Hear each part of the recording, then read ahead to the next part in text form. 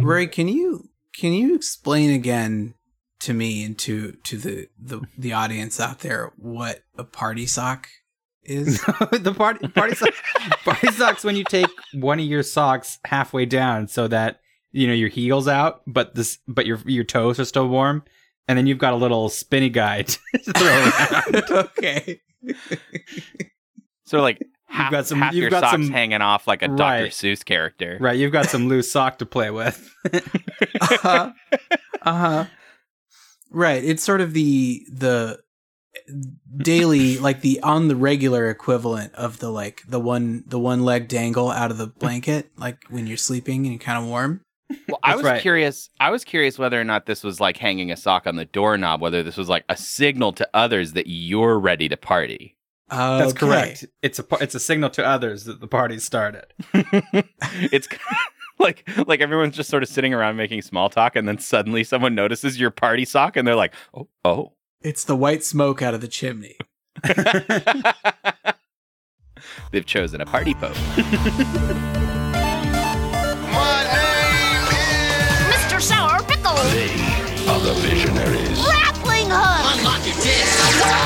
It's all about helping people. Load up with people. You're getting on my nerves, horse. We can't ever go back to Arizona. My name is Rubik. How did JFK get my spaghetti video? To help them fight Mondragor. Hello, everybody, and welcome back to Saturday Morning Tuesdays, the adult podcast about children's cartoons. I'm Andy. I'm Austin. I'm Rory. And do you smell it? Do you smell that? Just breathe in. It's that bad music. It's those bright lights. We're in a Toys R Us because it's the fucking 90s, baby. We finally convinced our parents to take us to Toys R Us, and they are dead inside. Now, did we step into a time machine, or is this like a drug-induced The bones coma, of a Toys or... R Us. No, we're not in an old abandoned Toys R Us. We've done a time machine. We've done a time thing. We're back. It's a thriving, nasty little Toys R Us filled with just now hold on. the Now worst children. I'm imagining an abandoned Toys R Us, but then in Titanic, when it flashes, you see the ship at the bottom of the ocean, and then it flashes to when it's open, and the bellhops open the doors and everything. That's where I'm going right now with this sort of Toys R Us scene we're painting. It's sort of like in both times, like we're remembering the glory days, but also like we're picking up just like the disintegrating remains of a Furby. Yeah, that's good. This is a new arc that in many ways already started with our previous episode about Double Dragon. We decided we wanted to do what Rory has dubbed peak 90s bullshit. And I do want to say that walking into our conversations about it, I wasn't sure whether we'd find and then immediately there was like 12 possible shows that we could have watched, and I forgot how much fodder there was for this idea. Well, and we discussed this almost not at all. Like this just sort of came fully formed, flowing out of us immediately. Yeah. I think. Well, it's an odd thing about the 90s that it's so sort of unmired in Gen X nostalgia. Like these shows didn't have any staying power, and there wasn't an internet still, so like they just disappeared forever, and nobody spoke their names again. Yeah, I mean, definitely something like Extreme Dinosaurs got completely sort of extinct, I guess. Yeah, but I don't know. Street Sharks to me is a little bit in that like. It hit a little bit of a zeitgeist. It did, but I don't know that anybody's like, we still had to watch, low quality streams of them. Like, yeah, totally. Yeah. Although I do kind of feel like Street Sharks is one of those that's mentioned in the same breath with you're an only 90s kids. Well, Well, so yeah. I think that if you haven't noticed, we're watching Street Sharks and Extreme Dinosaurs today, but I do want to say that Street Sharks to me feels like a show that everybody likes to say they remember. You know what I mean? Sure. Like like they almost wear it like a 90s badge. It's 90s cred. I feel you on Yeah. that. Mm-hmm. It's very much 90s cred because I don't know if any of those people who are like, oh yeah, fucking Street Sharks. You remember Street Sharks? It's like, you know, you can do that shitty nerd test thing and be like, name a character, tell me what the premise was. And they probably, you know, none of them probably literally remember Street Sharks. And I know I could didn't. for sure not name I don't think I can remember any of the characters now. Hardly. Right. Yeah. Save one. Save a shining jewel amongst them. Yeah, I kind of feel like our show sometimes is like we're at this point the like 90s like music store owner. You know, we like work at a music shop and sometimes you get the people who walk in looking for, you know, I don't know, Phil Collins or something, mainstream, and we're like the alt folks and we're like, ah, God, fine. Here's your Phil Collins. As we lovingly like swipe the dust off of Spartacus in the Sun Beneath the Sea. Yes, exactly. It's sort of reposition it in front and everybody still completely ignores it. Yeah, exactly. But, you know, these are shows we're watching today. These are shows that, and I think this holds true for all of our picks for this arc, that really only could have been made exactly when they were made. That's the thing. Yeah. There's a quality of 90s cartoons that is a little bit hard to describe until you start watching a bunch of them back to back. And it sifts to the surface. Mm-hmm. Oh, and it stinks. Much like the 20s were the roaring 20s. The 90s, I don't know, the radical 90s, the skateboard. Yeah. It's a the skateboard. Jawsome 90s, The slammin' 90s. the extreme 90s. Yeah. Yeah, there's just sort of a stale, kind of pungent locker room smell to all the 90s content that was put on TV. Yeah. And I'm ready to sort of... It's like everything was made to appeal to Bart Simpson. Yeah. Yeah, it's that garbage pail kid aesthetic, you know? Like, oh, sweet. These action figures are nasty. They're gross and covered in filth. Like huffing the inside of a pair of rollerblades. Yeah. So I think that it's time for us to dive right in, shall we? Jawsome.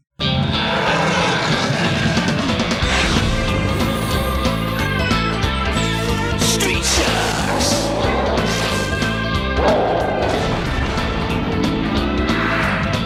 They fight the Street Sharks. Street Sharks. They're gonna kick some serious men to win the Street Sharks. Jawsome. Okay, everybody, we are strolling the aisles of the timely, period-accurate Toys R Us.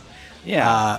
We're passing all the, like, baby shits and piss, and we're passing all of the sky dancers and dragonflies and going right for the Legos. But what's that? They're all sold out. So I guess what we have to settle for are the Street Sharks. And Street Sharks, y'all, it's been a long time coming. I know we just spent a little time talking about Street Sharks. But I want to talk about this show a lot. Yeah. Because this was really, really something.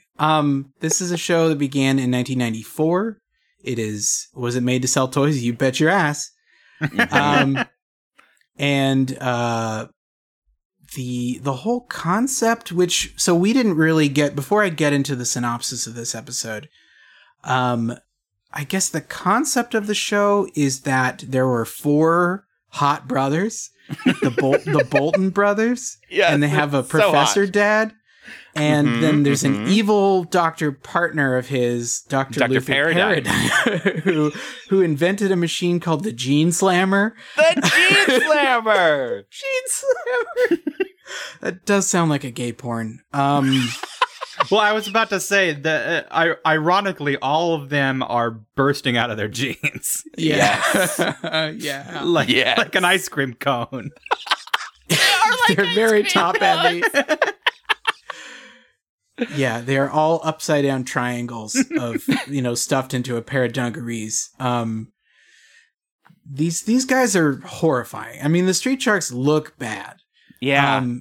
And this is, of course, in the peak of the gross, the mutant, gross 90s. The gross 90s. The, like, you know, boys want slime piles and garbage pails, and apparently girls want, you know, sweet princess bubbles or whatever, which, you know, obviously is not factually accurate. It's just the thing that we decided we were going to do for a while. Yeah.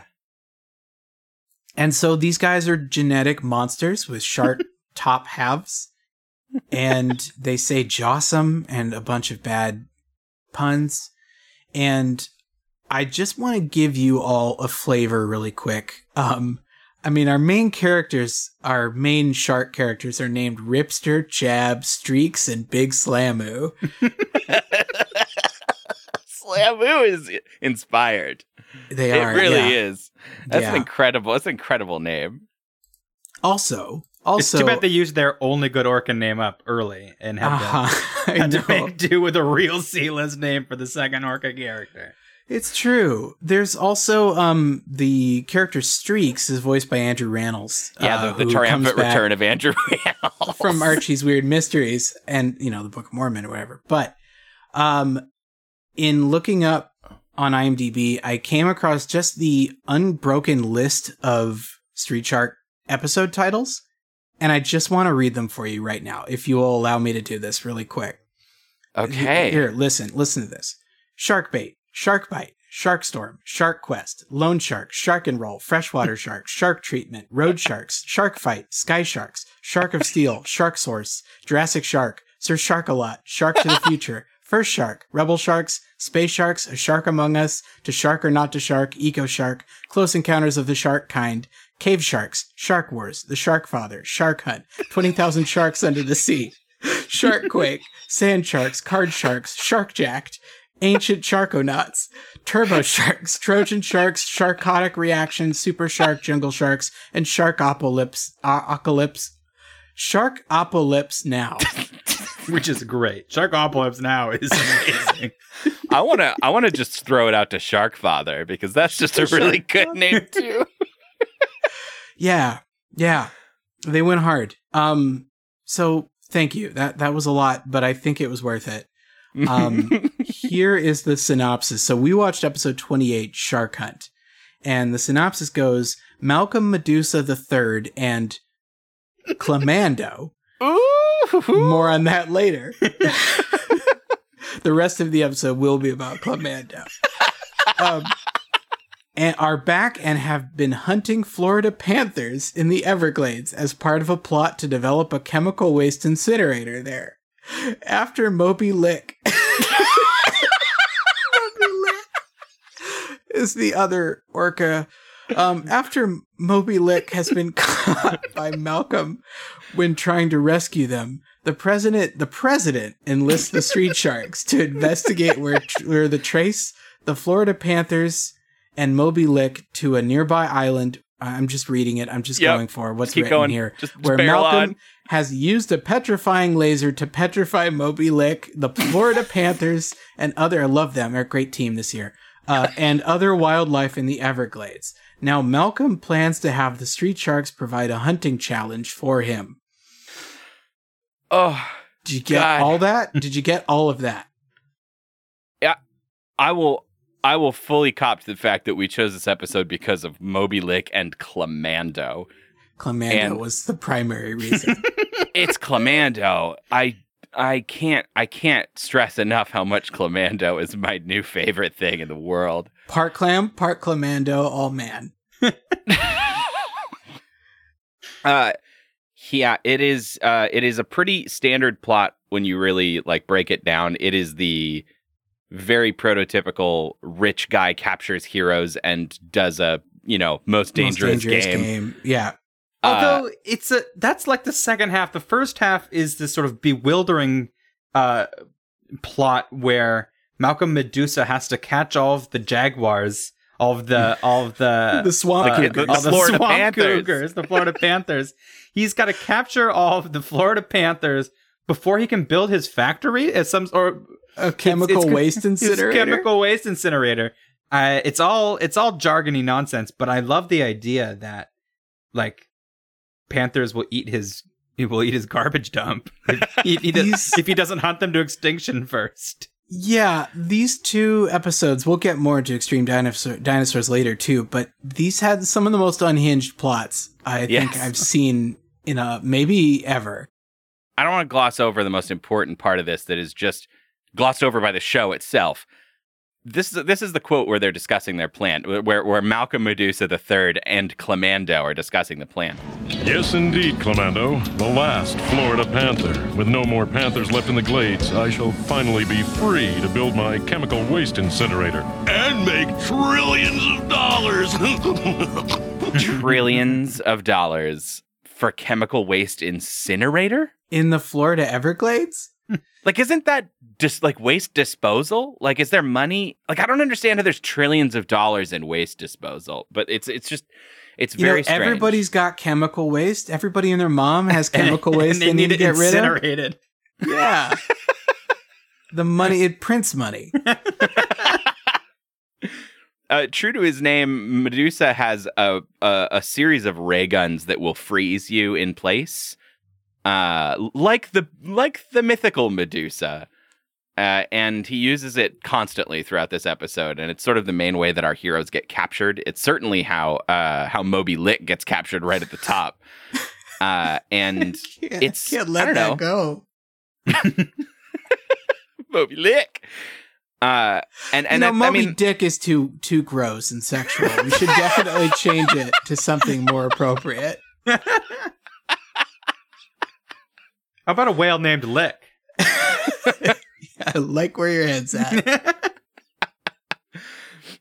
And so they're like the main group of street sharks sort of finds out that Moby Lick is missing, and so are all of the Florida Panthers.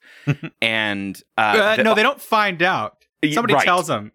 Yeah, and I thought that somebody was a congressman. That's the real president. I'm glad you could meet with me, street sharks. It's President Horn. Yeah, who I guess would be Bill Clinton, right? You know what I'm saying? He's a real Horn president. I could not believe it when later they don't say. I mean, obviously, if you've been watching every episode of Street Sharks, you'd know he was the president. But I really thought he was a congressman or a senator. And then later when they said president, holy shit. I just love that they're personal the president is personal friends with the Street Sharks. Yeah, they'll just hang out in the Oval Office, like, take a seat, get comfortable, Street Sharks. Slamu, what do you think about this current political situation? Let's walk and talk. Yeah, it's the episode starts off strong too, because we go for this like laser cougar chase. I mean, well, okay, right. There are these like blonde panthers running through the swamp with lasers blasting all around them. The criminals get into an airboat, like a hoverboat that get picked up by a helicopter. And the helicopter goes to a yacht. Yeah, and that's where we meet Malcolm Medusa III and Clemando. Clemando, yeah. The object of our dreams. Who, if we haven't really talked about how grotesque he is, right? No. No. Awful. This is a really phoned in. This is a really phoned in character design for what is obviously the greatest pun out of the entire show. Yeah. He's just kind of he's a clam in pants. He is a clam in pants. At the very end of this episode, when they're arrested and sent to jail, we even get Clemando in a full orange prison jumpsuit, and his clam flesh is like squeezing out the top of it. God, he's extremely good. Gross. Our previous show that we watched involving sea creature mutation heroes also had a real, I don't know, heartthrob of a villain henchman, Dragonstein. Dragonstein. Oh, Dragonstein. Clemando is the Dragonstein here. Oh, absolutely. Yeah, 100%. But maybe even better. Something about watching these two shows this week has really brought me back to like season 1 of our podcast in a way. Like like, well, obviously next segment we'll talk more about extreme dinosaurs and the dinosaurs sort of And the DNA. huge apology we owe to Michael Uslan, maybe, But like, for shitting on dinosaurs when there's... Anyway, yeah, we'll get there. but it's just, it gives me this real, like, just shitty cartoon vibe that I really enjoy. It's, I don't know, it feels like a throwback for me. And Yeah, they're really bad. I had a hoot. At one point, they've got this fake cowabunga that they yell where, like, you can almost barely hear it, but one of them says cartilaginous. That sure Like- is a word. Like, because sharks have Because a lot sharks of famously cartilage. have no bones. Yeah, and I don't know how to feel about it. Like, they're trying so hard on so many different vectors, and it's not working, but it is working. Because, turtle power was just such a strong vector, that they just, that peak, that summit they had to reach, they reached for, and they did not get there, but they shot for the moon and landed among the stars. And, and that's why we have these two shows. Can you imagine though? Do you guys know anybody who picked up some fictional slang from a show that they were shipping? Somebody dropping a frack or a sway or something. I mean, frack definitely happened for a minute with some people. Frack happened with some people, but like, can you just imagine if even one child said cartilaginous? It would have been all worth it. I did know some kids who watched Recess a lot who kept saying tender. I remember It's a little cringy. Kids are cringy, you guys. Kids are cringy. Andy, did you say tender? I never said tender. No. Okay. All right. Just checking. No. Just getting your lie on the permanent record.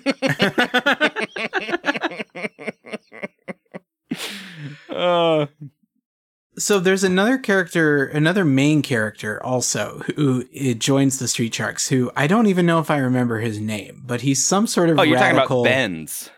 Benz? Is that his name? He's some kind of radical attitude guy. Not like the car, but like the thing that happens to you if you surface too quickly from scuba diving.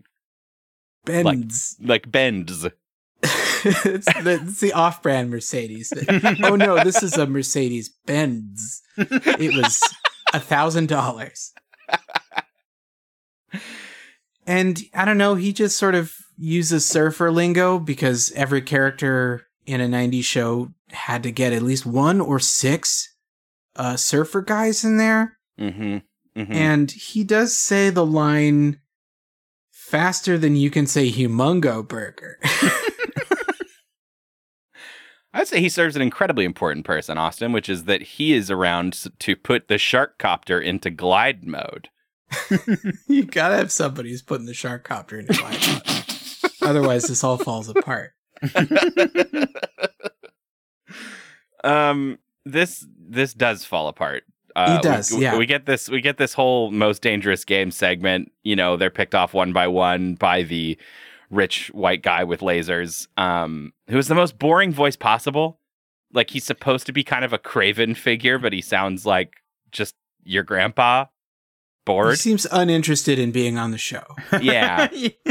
Does. Yeah, absolutely. But I want to say before we move on, that's something I kind of love about it, because now we've got Benz and Malcolm Medusa for a show that is so, like, I mean, I hate to use this reference, but it's apt.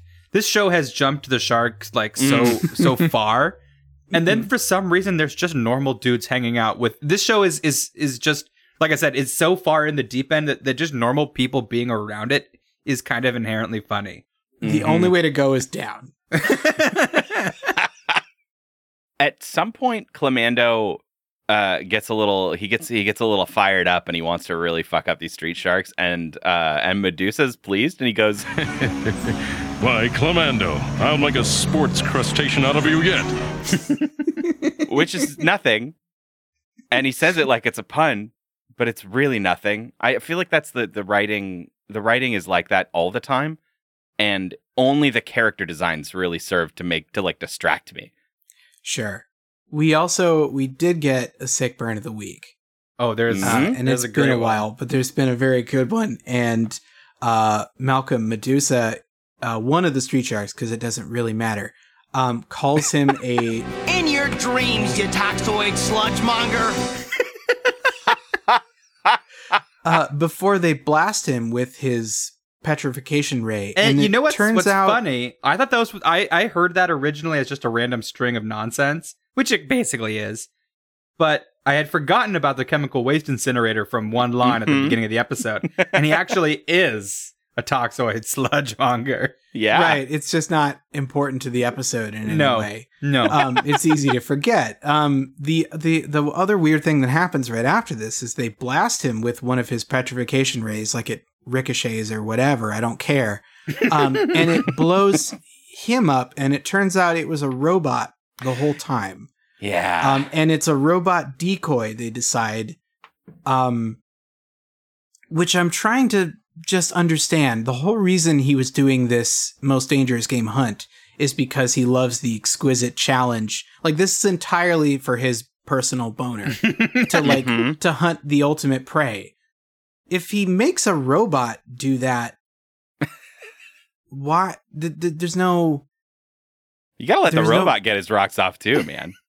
Yeah, I guess you're right. Here's Robot one. Medusa gets bored in the garage. What I didn't like about this sequence is that supposedly he's been a robot the whole time to sort of like keep them distracted while he goes and fucks with the president. But they find out about the robot and they still show up before him at the president anyway. Right. Like it doesn't make a whole lot of sense. I also love when they come to this revelation when they're like putting the pieces together that they blew him up, that blew up the robot, and one of the maybe it's the orca. I think it's Moby Lick. It doesn't matter. I think it's Moby Lick who's been frozen the whole episode, and they finally ask him his opinion, right? And it's like, what do you think is happening? Well, he's probably, and then fucking, I don't remember. I was going to say T-Bone, but that's an extreme dinosaur. So one of the other ones jumps in right on top of them. We have to clip drop. It's like, My guess is the robot was meant to keep you guys busy while Medusa... Puts the freeze on the Everglades Protection Act. okay, Yeah. cool. You had to get it in there, huh? They're like I've been frozen racing. for 20 minutes. You can't let me have one? It's so rude. And then, yeah, I don't Notch know. I guess awesome. they arrive and they save the president from legislation, from Yeah. the Malcolm guys are gonna freeze, and they save the president, and then they start releasing cougars, I guess, right there into the wild. Be free. Be free. Just with the president hanging out, and they're just letting cougars roam free. It's pretty stunning. It's fantastic. Oh, sorry, they're Florida Panthers. My bad. Yeah. I wasn't going to say anything. You know, the record will show how dumb you sound. I got to say, I never had any of these action figures. I don't remember having any, but the number of times I was legit 8-year-old tempted to beg my parents for a Street Shark action figure is kind of unsettling to me. Like, I have those memories. Like, I remember wanting this, even though I thought the show was dumb. I really did. Like, this we're not watching Biker Mice from Mars as a part of this this arc, but I remember those two, like, in the same breath of just being, like, just gross, nasty animal men doing nasty things. But those action figures really had a sway over me. They were solid. They were heavy. They had, like, a heft to them. I do They remember were that. big. Yeah. Because they're Doritos in pants, right? I mean, they're top heavy triangle people with giant mouths And tight little butts. And just tight tiny little butts. They're designed to completely engulf your Batman figurines, basically. Fit your Batman in his mouth. Oh, incredible. The issue that I think I had with both these shows, which I don't know, is a segue, maybe not. I think the biggest issue with their character designs is that their heads and faces cannot form expressions. There's so much real estate being taken up by the mouth of these giant shark men and giant dinosaur people that, like, we kind of just have eyes open and eyes a little more open as their only emotional expression. and they don't like. I don't feel like they're characters at all. I would say with Extreme Dinos, the design difference in some of them is good enough to keep them kind of straight in your head. And to a degree, I felt like Spike's pretty humanoid. He's got kind of furry vibes. He's like he's like slender and hot, where the other ones are kind of big, big monsters. Streaks has rollerblades as well. Oh, is that Andrew Rannells? Does Andrew Rannells have rollerblades? Is the one with rollerblades, yeah. And I think Lycra shorts. It's just, it's all very good. All right, well, fuck, let's get out of here. Let's go leave. Yeah.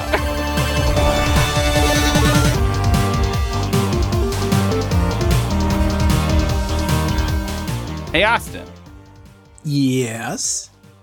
You and I, we've been down this road before. This whole advertisement game. We're old hat, right? We know what we're doing. Yeah. And I've seen you slaying a lot of good products, a lot of bad ones, a lot of old hats too. A lot of old hats. But we're not doing old hats today. Today I've got maybe what might be a little bit of a controversial product that I want you to help sell, and I know you're going to be able to do a good job, get a really good spin on this. So can you tell everybody about the Thickness Machine? Yes. So this is something that goes back actually centuries and centuries of human history. There is a really, this is age-old wisdom, right? This is not some newfangled science that scientists are trying to push their big science agenda on you. This is, I hate it too. And this is why I look to what people went to before they knew science and they died at age 32. And this is the Thickness Machine. And so what it is when you need to, well, let's be real, folks. Sometimes you want to enlarge or thicken a part of your body. And sometimes you need a little bit of help to do it. And, I'm gonna be coy, just sort of because there's kids in the room, But let's just say, when you need to enhance something like an arm or another part of your body that could be anything. Could be anything. You could be anything. If you need your neck thickened or whatever. Well, there's a way to do it, and you don't need big pharma or scientists. What you have is the Thickness Machine, and that is a specially cut box that has a hole in it based on the thing that you need thickened. So this will be a series of custom boxes, and you go onto the website and thicknessmachine.org.com and find the right box for the part you're looking for to thicken, and then the box will come sealed, and it's very important that you sort of wake up the contents of the box by shaking them, and they will sort of start to hum and buzz and get really, really angry. And that's when you perforate the pre-drilled holes and place the thing inside that you need sort of thickened and enlarged, and put it in there. And then is it painful? Some people have reported pain and discomfort. Some people have really enjoyed it. But you sort of leave it in there for a few minutes, and then that thing will be big for a while. It's not permanent. It's probably not, unless you have any sort of anaphylaxis issues. Otherwise, just probably don't do it. And if you discover while you're using the Thickness Machine, then you've learned something new today. So you should thank the Thickness Machine for teaching you a little more about your body.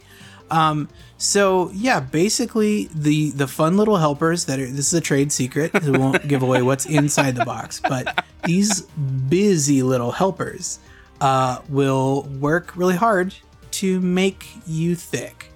And that's sort of the tagline. So be sure to check out the Thickness Machine and put whatever stuff you want in there of your body to get thick, and it will do it. Wow. Yeah, see what the buzz is all about. Trade secret. Is it a box of bees? Shut the fuck up, Rory.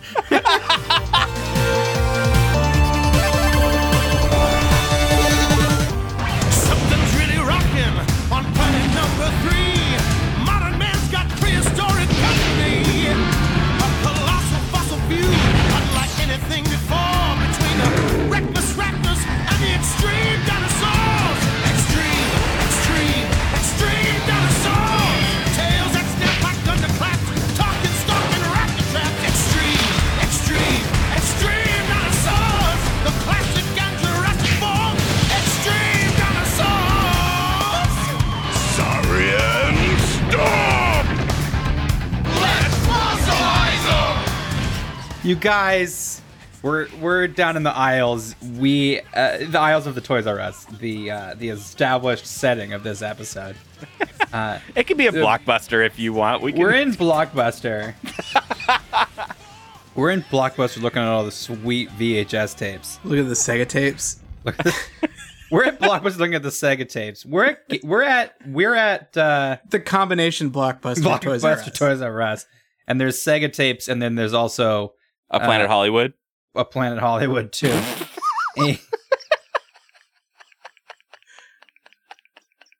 Done.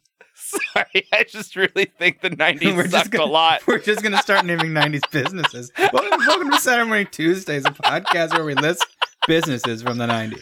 Funko Land. Yeah, we're in a Funko Land. With the Sega tapes. We're looking at Sega tapes. Okay. So, back in the back of the Blockbuster Planet Hollywood, there's a VHS tape with no cover, and it has piqued our curiosity, and we've rented it or bought it at the Toys R Us. Mm-hmm. And now we're back home. We've shoved it in unceremoniously with no care for the belongings that we have so recently purchased. And what pops on the screen but Extreme Dinosaurs, everybody. Now, Extreme Dinosaurs is more or less like just a rehash of Street Sharks, where we have muscled monster men. They're very faux cool. They're just constantly trying to evoke that these monsters are awesome. And what else do you need to know about this one? Well, I mean, it is actually like a literal spin-off of Street Sharks. Okay, sure, That's it's a right, literal. yeah. That's right. Which is fun and also not so fun. Apparently, the final season of Street Sharks was literally named. Oh God, what was it? What are they fucking called? The Dino Avengers, like featuring the Dino Avengers. No, it wasn't that. It was the Dino Avengers featuring the Street Sharks. What? They got demoted to featuring on their own show. Yeah, that's like a backdoor pilot, but the door is now the outside. No, I've lost it. But the point is, that's a wild thing to happen. Yeah, and they retcon apparently some of the details of how these alien dinosaur people came to be. So they don't literally inhabit the same world, but they are the same characters with like. It's obvious, like it's the same shit. They just moved them into their own show for a year. Yeah, the villain, the like raptor villains and everything are also originate in Street Sharks, and fought the Street Sharks first. They do this weird thing that we've seen before, where so the bad guys are like cyborg dinosaurs, and the good guys are not. Like it just starts to send like I get that cyborgs can be spooky, but then when all the bad guys are cyborgs and all the good guys are natural, it takes on a weird tone, right? Like a bit of a, like a Luddite vibe. Yeah. Technology is evil. I would go in like a little ableist, but like, yeah, there's also that as well. Yeah. I mean, it's definitely like this show has a strong, I don't actually like saying it has a strong ecological bent. Because in practice, that's not really what it is. They just say that's what it is. They do a lot of lip service towards global warming in this show. Right. Yes. It is a phantom boogeyman that is not an extant threat at the time period this is set. Yeah, but I mean, what else do you need to know? It's dinosaur people versus dinosaur people, and there's also some blue aliens that we're not even going to get into, and then normal people that don't know about the dinosaurs. Done. Okay, back to you, Rory. So we're not going to get into the Quadranians? Are you kidding me? This is episode 43, Salsified. While visiting Mexico, the extreme dinosaurs discover an ultra-hot purple chili pepper, which Spike uses to create his hottest salsa ever for a salsa contest in Texas. Unfortunately, his secret chilies have been genetically engineered by the raptors to turn everyone who eats them into living furnaces. This episode is so fucking stupid. I actually, this is like, I'm not going to say that the stuff that we've watched over the last few months has been bad or like lower than expectations, because we've watched some really banging shit. But it has been a long time since I've been quite as like viscerally excited by a premise as this one. Since a show wore its trash on its heart. Yes. It's just so good. Fuck it. Now, the salsa thing, it does... I'm curious about it for a number of reasons. Please go into those. Well, the whole time, they seem to be eating what looks like stew. Then they take it to a contest, which seems like chili. Like, you could say the stew and chili are the same, but either way, like, they're doing the whole, like, Simpsons bit with this, everybody's got a tasting spoon. And then they win a contest. The chili wins a contest to be mass produced, which isn't a thing. And then when they do take it and then they do go to the factory to mass produce this quote unquote salsa, they put it into a gigantic hot sauce bottle. Looks kind of like a wine bottle. Sauce bottle. Like a 10-foot tall sauce bottle that can fit 3 dinosaurs. So I just have no idea what's going on with this concept. And not that it shouldn't be that big a deal to just say, whatever, salsa is spicy, hot sauce is spicy. But it's so explicitly not salsa that's being, being interacted with.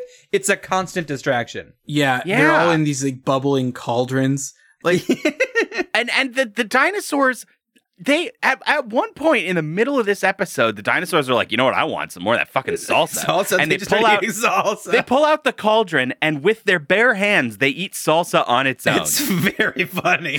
From a witch's cauldron. I mean, even if it was chili, that's still funny to them. Just all 3 of them just eating chili with their hands. We're not even getting into how this even ties into, like, the villainous plot either, because because the whole thing comes down from they were stopping the raptors, the bad raptors, from getting to some sort of, like, power plant in Mexico that was gonna, like, make global warming happen, right? They were gonna global warm. Crucially, the raptors' plots are always about trying to, like, accelerate global warming because they're too cold. They're trying to make America hot again. These raptors are just too cold here, and they want it hotter. After they have thwarted the raptors, they just go hang out for a little while in a little pueblo where they meet a Mexican pepper wizard named Jose, who tells them of a secret pepper atop the highest mountain in Mexico. And they go Columbus. They must have it. Tell me, Jose, what's your secret? How do you get your salsa so hot? And he has this sort of Antonio Banderas, sexy, gravelly little. That's what I would describe it as. He's a hot hunk. I love this pivot so hard because it comes out of nowhere with no grace in any way. They finish this dinosaur nonsense. The raptors get away. They're at some power plant. They're like, a couple of them are stuck in a tree. And then out of nowhere, one guy goes, "There is one consolation, big guy. We're in Mexico. And you know what that means? Salsa, salsa, salsa!" Well, and also they are literally 10 seconds from the raptors escaping. Like the raptors got a 10-second head start on them, and they're like, well, they're gone forever. I guess let's go eat salsa. And they do. And it's crazy to me because they're off to go find these hot salsa peppers. And the villains have now fixed their villain TV machine. Yeah. Or they've just sort of pushed a good button, and it makes them. There's no camera. I don't know how they're able to watch. No, it's villain TV. It's villain TV. It's just it's magic. funny because that's exactly what it is. But then apparently they need a second villain TV. Whatever they're using now has a limitation, and it broke, and they need to be able to track the extreme dinosaurs. Right. Yeah. And they do that by tuning in to see Jose telling him about these magic peppers. And so they go there ahead of time, and they shine some sort of death laser on the peppers that changes their DNA. Yep. Mm-hmm. To make them get not just like spicy hot, but raise the body temperature of whoever eats it. Yeah, because then when the dinos are hot, they can use their infrared radar ... to see them better and track them wherever they go because they'll be so hot. all of the explanations are nothing. I did kind of like these twists. So, the heat fission peppers is silly. It's funny. And then when they finally get him to work, the raptors turn on their little tracking machine and only see 3 little blips. And the boss raptor is clearly viscerally upset about this. Mm-hmm. And the one of the other raptors tells him maybe they just didn't eat enough, and he has this moment of clarity where he's like, maybe this wasn't a great plan. And it's so funny to just see him emotionally defeated at the obvious hole in his plan that they have to eat a shitload of the spiciest pepper in the world in order for his plan to work. And all 5 of them have to keep eating them. Yeah, the utter defeat on his face is really funny. It's incredible. So these dinosaurs, the good dinosaurs, by Pixar, I guess, but they go get the peppers, and they take them in the name of America. Basically, they grab armfuls of these secret peppers from Mexico. All. They take them all, and they take them back to their. They say we better take all of them. Yeah. We don't want to leave any for Mexico. In their burglar sacks. Slung over their back. They're like, we better take them all. Yeah, they take them back to the U.S. and immediately start to cash in on this Mexican salsa secret for their own gain. Because they make a salsa with them at the Dinosaur Museum. I think that's just their home base. That must be their home base, is at a dinosaur museum. It's where they can blend some in. Sort of prospector. Yeah. He hang out with a silly old Texan prospector. Yeah.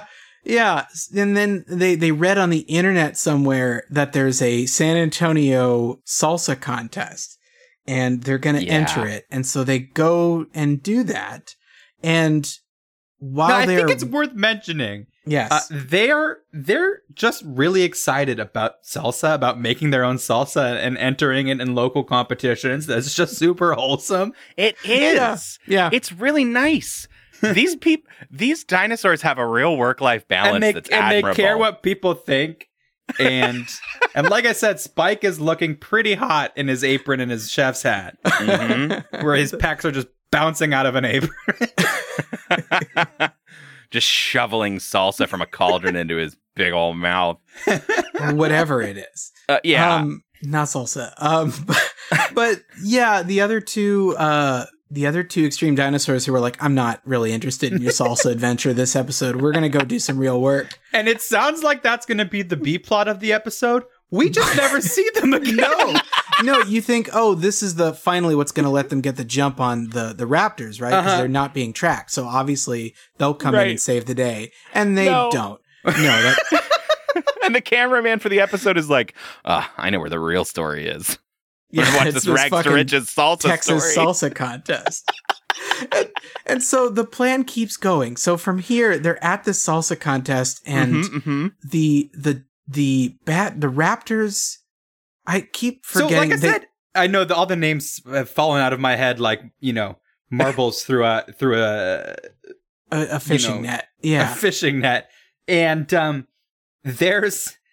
This is the hilarious turn. Not the hilarious turn, but like the second time I was really surprised because the raptors realize that if the extreme dinosaurs can get people to eat their salsa, that's actually what they wanted. They're just going to spread the salsa around for them.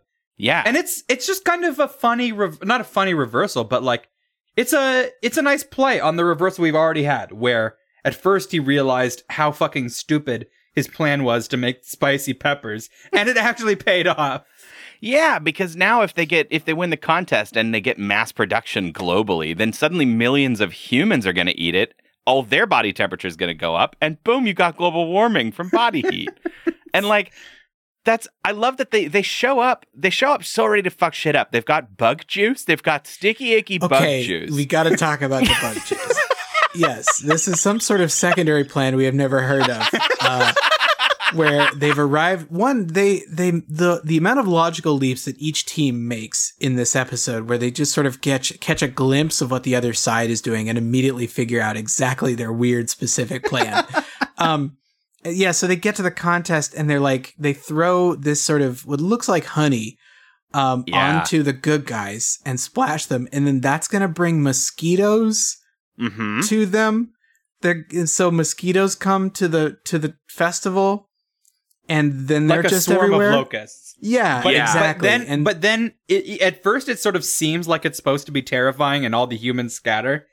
It does seem like at the end of it, this is just normal mosquito bites and it wasn't that big a deal. Yep.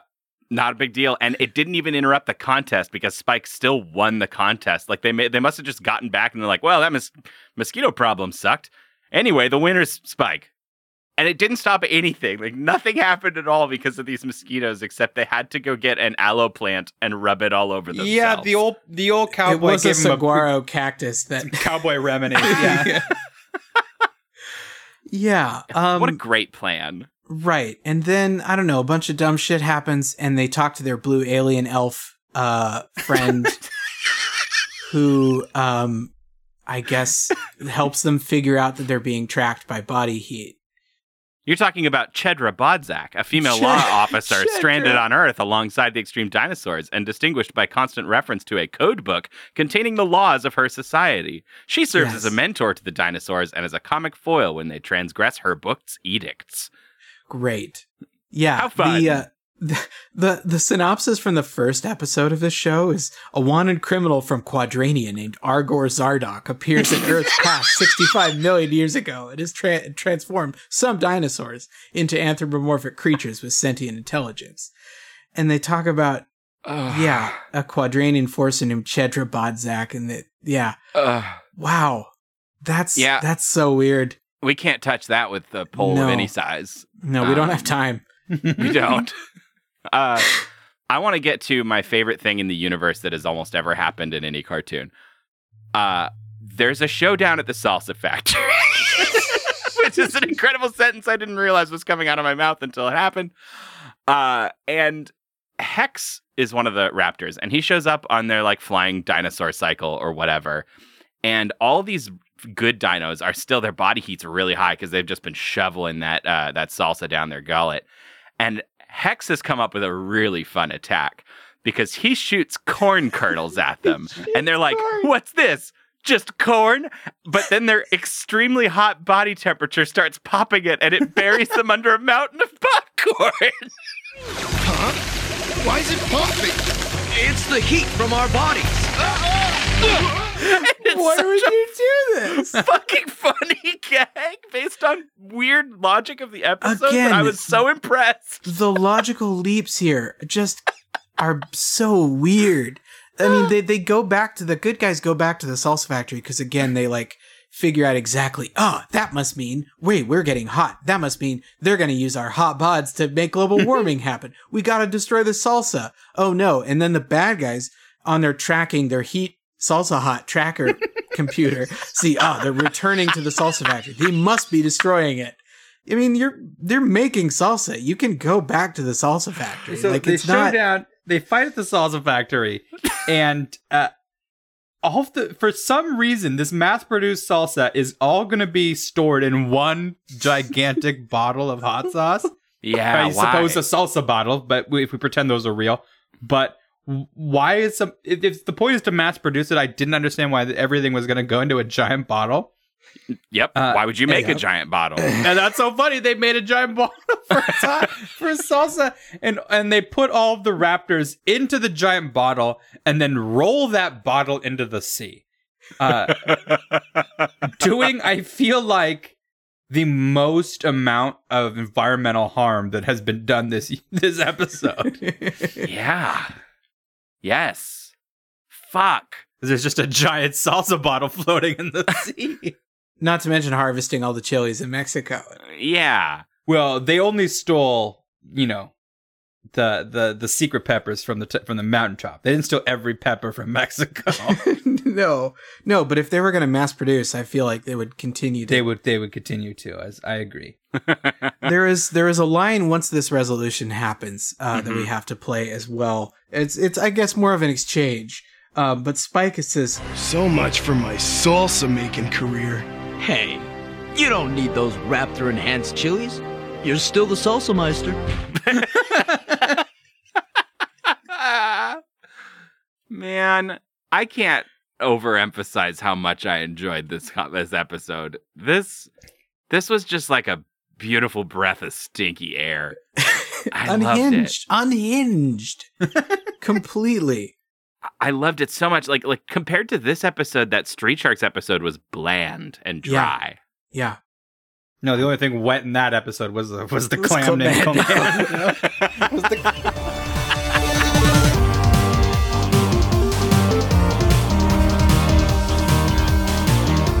Hey, Macarena. Let's wrap it up. It's still the night. I'm going to run out of these 90s references. This is only week 1. I got to save some for later. You guys, if you hadn't listed every business you remembered from the 90s, there'd be some left now for you to pull. Oh, you're so right. You're so right. This was our explosive beginning to a 3-week peak 90s bullshit arc, and I'm ready. This brought me there. Oh yeah. I'm now there and ready. A sneak peek of next week. We are planning on this watching. This brought me there. I am now there. I'm now there. Next week, we're watching Exo Squad and the Bureau of Alien Detectors, and I couldn't be more pleased or primed. Uh-huh. Yeah, I'm ready to sort of do a full skid of my rollerblades right into this 90s party. And I've brought my elbow pads, so I'm ready to go and I'm safe. Good. We have any final parting thought? I mean, I could probably come back to Extreme Dinos sometime. I'm just gonna say that. I'm sometimes there is a fear that this lightning can't go in the bottle twice. I'm not sure if this is just the exact right amount of 90s bullshit for a delicious meal. Mm-hmm. I'm ready to learn more about Argor Zardock and the Quadranians. I'm tacitly intrigued at the idea of doing more Extreme Dinosaurs. Well, it's kind of being the weird, unsupervised little brother of Street Sharks that is sort of left to, fend for itself and had no oversight. I get the sense that it's like a kid does those like living drawings where they just keep adding stuff, like action, and Street Sharks has an expected amount of drawings, and Extreme Dinosaurs is just you've left them alone for 30 minutes, and the world they've drawn is madness. You're supposed to keep an eye on Extreme Dinosaurs. Oh no, I was watching Street Sharks. I don't know what Extreme Dinosaurs has gotten up to. They've gone rogue. Well, this was a really fun week. I walked into Toys R Us hoping to come out with a Street Sharks action figure, but all my parents would spring for is a copy of Mr. Bucket. So I'm a little disappointed, but I'm ready. I'm ready for next fucking week. And I hope you are too, because we're going to see you next Tuesday. Let's do it.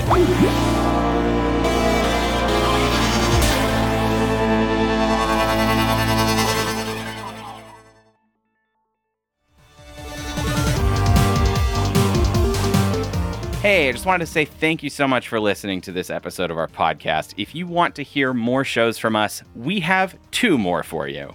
The Infinite Backlog is our extremely exciting Marvel podcast where we started at 1961 and we move forward with way too much reading. Wham, bam, pow.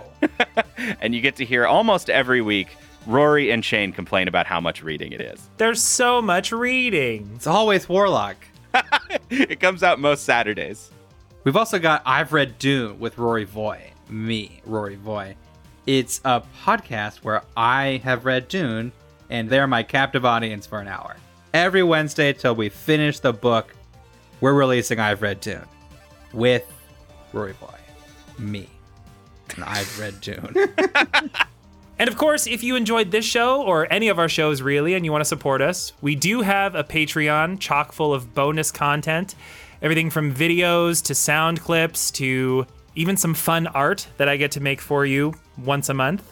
And even if you can't support us monetarily, if you don't have anything to give, we would just love it if you joined our Discord and send us memes. Send memes to us all day long. Keep us awake all night long with your memes. We love memes. We consume them. Just ruin us with your memes. Please ruin us with your memes.